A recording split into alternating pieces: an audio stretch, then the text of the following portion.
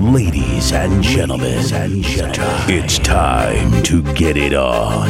Get it on. Coming at you from a secret backwoods location in the middle of Texas. It's the highly opinionated and controversial voice of traditional old school Orthodox Christianity. This is Spiritual Combat with Dr. Scott Sullivan. Hello, and welcome to Spiritual Combat, the show where we engage the enemy using prayer, fasting, and full contact logic on the front lines and in the trenches, inviting you to join the resistance against the forces of lies, error, and evil. I am your host, Scott Sullivan, and welcome to the show. All right, so I want to kind of change gears a little bit here and talk about one of our, in the first episode of this show, I talked about different spiritual enemies, and one of them is our own sinful nature, and that we have to develop virtue to fight this, and so on. One of the spiritual enemies that we have to fight, one of these vices that we have to fight, is the sin of drunkenness, the sin of drinking too much.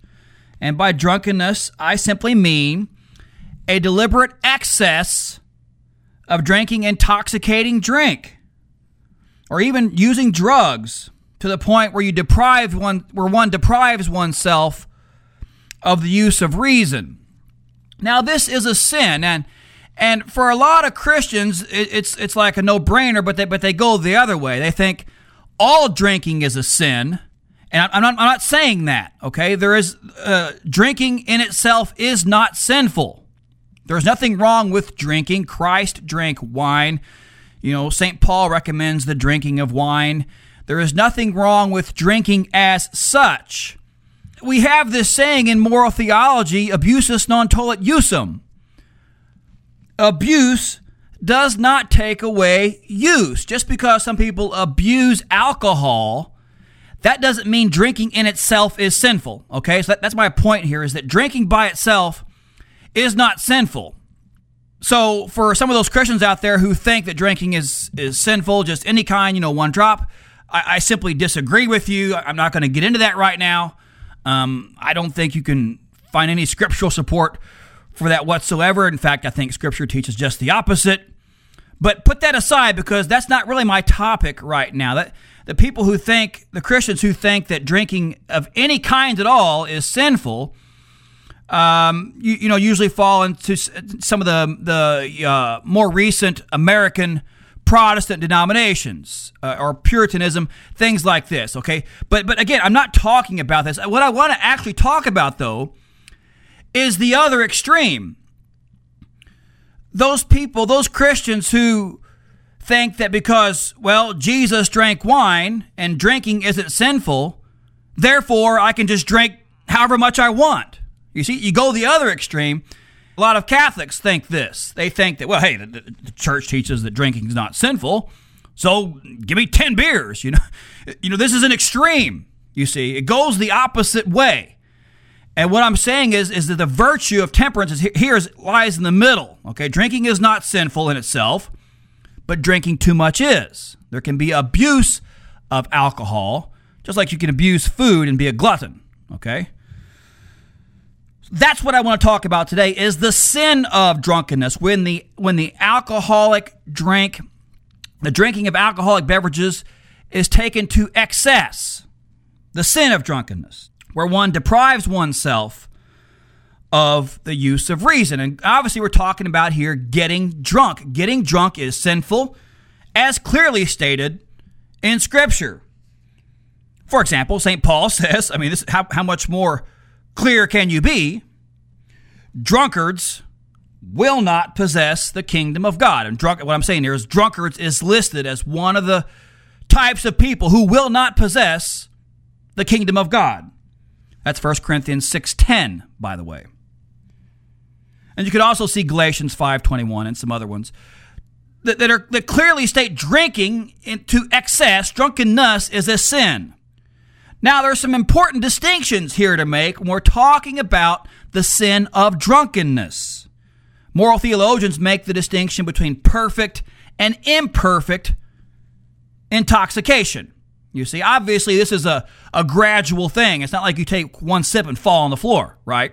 You know, it's a degreeable ramp up between, you know, being sober and being, you know, too intoxicated. It's a gradual process.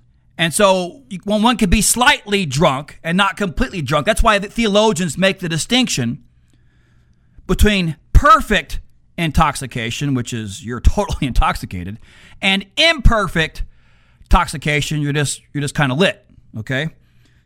Now people want to know, well, how do I know that I'm perfectly intoxicated? Well, there are some signs of perfect intoxication. For example, forgetting the night before, acting totally contrary to one's normal behavior, an inability to distinguish good from evil, and things of this sort.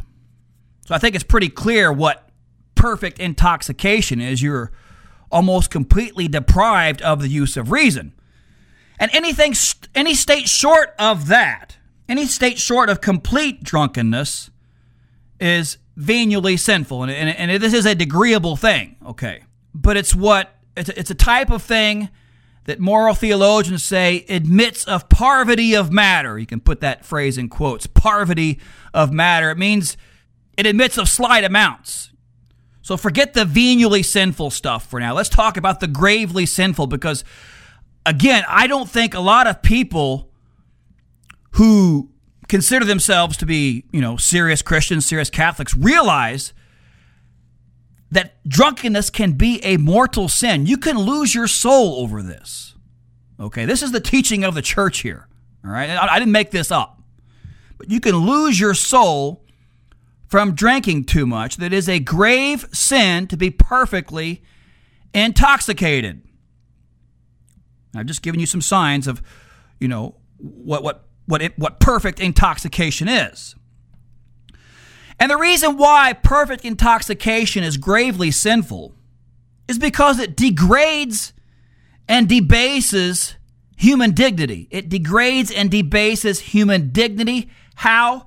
Because it makes the use of reason temporarily impossible. For one reason, it makes the use of our reason temporarily impossible. You can't think straight when you're perfectly intoxicated. And our reason is our highest faculty. It is part of the image of God within us. Mankind, human beings, have been given this gift of reason. It's what makes us like God. It's what makes us to be created in the image of God. It's one of those characteristics. And to deliberately deprive yourself of that through intoxicating beverages, it debases your human dignity. The second problem with drinking, the second reason why drinking can be gravely sinful in the sense that you can lose your soul over this,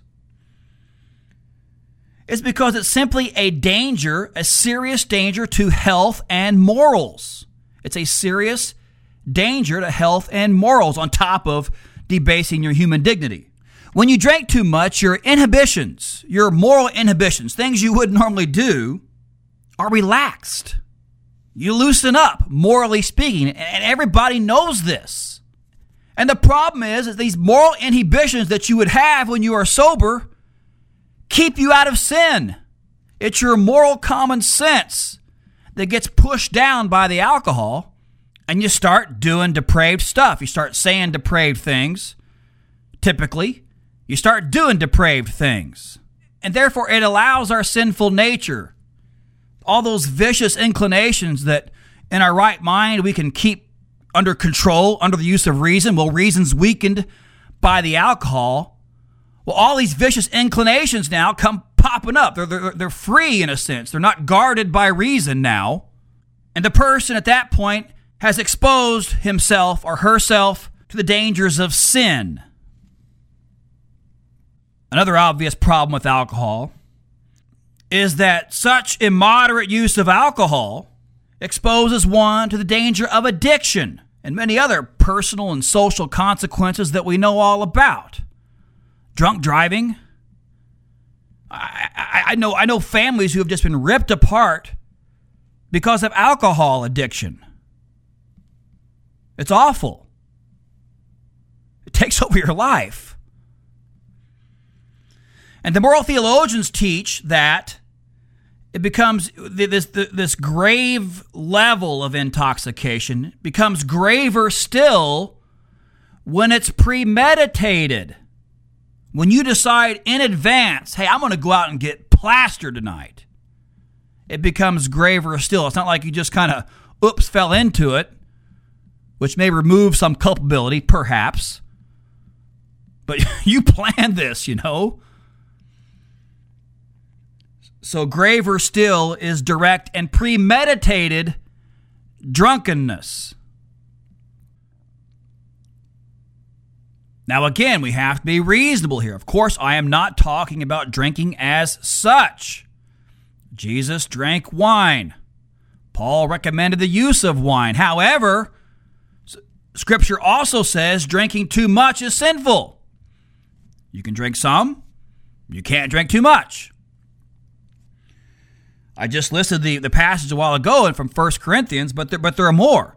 Scripture has many passages that explicitly list drunkenness as a reason for one to be excluded from the kingdom of God. You could look at 1 Peter 4:3, for example, where drunkenness is compared to a pagan vice that's just not fitting for a Christian. Or another passage, you could look at Matthew 24:48, where it's talked about how drinking impedes the watchfulness required of a Christian. That's just what I said a while ago about reason being in control of our vices, of our passions. And then when you remove reason, when you debilitate reason through the use of alcohol, that gives these vices free rein. It opens the door. Now, some people think that when they're drunk, that's an excuse for doing wrong, as if to say, well, I'm not really morally responsible for that action that happened because I was drunk. However, that doesn't wash with sound reasoning. It doesn't wash with principles that we can learn in moral theology. For example, we have something in moral theology called something that is willed in cause. You may not will the thing itself, but you will the cause that brings about the thing. That's what we mean by willed in cause. So in this case, when we're talking about drinking, a man is responsible for all those sins he commits while being drunk. He's responsible for all those to the degree in which they ought to have been foreseen by prudence. So, if you go out getting hammered at a bar and then hop in a car, you drive home and smash into a family and kill them in an automobile accident, you willed that accident, not directly. You didn't go choose to have an accident, but you willed it in cause. You willed the drinking and then the getting behind the wheel. You willed that, and that, prudence tells us, ought to have foreseen this horrible accident. So it was chosen in an indirect sense. You chose the cause in such a way that normal prudence should have been able to foresee that effect. Therefore, you are guilty. You are guilty now of not only drinking, but you're actually guilty of killing someone else, something that you willed in terms of its cause. So I hope this helps. I hope that this is just a little short, little lesson here on the sin of drunkenness, but I hope it helps. And I wanted to do a whole a podcast on this simply for the fact that a lot of Christians don't realize this, that some Christians will realize that they think that drinking at all is sinful, which I've already said I disagree with. But just because you can drink doesn't mean you can drink too much. And that's the point of this podcast, is that yes, you can overdo it. So it is not a sin to engage in drinking by all means. This is a fine recreational thing to do in moderation when tempered by the virtue of temperance. More particularly, the virtue of sobriety in this case. So please, by all means, enjoy a recreational drink, a glass of wine, etc. That's fine. Just don't overdo it and fall into something that will put you in both physical and spiritual harm's way. That's all we have time for today, folks. This is Scott Sullivan. Visit us on the web at www.scottmsullivan.com, where I have some more resources for you regarding Christian faith and apologetics, theology, and things of that nature. Also, don't forget to subscribe to our podcast. You can do that there on iTunes, or you can do it on your Droid device. Any device you have, you can subscribe to our podcast. That way you'll be notified when the next one comes out. I look forward to talking to you in the next episode of Spiritual Combat. In your face with grace. You're listening to Spiritual Combat. Hardcore Catholic Radio. With Dr. Scott Sullivan. www.scottmsullivan.com.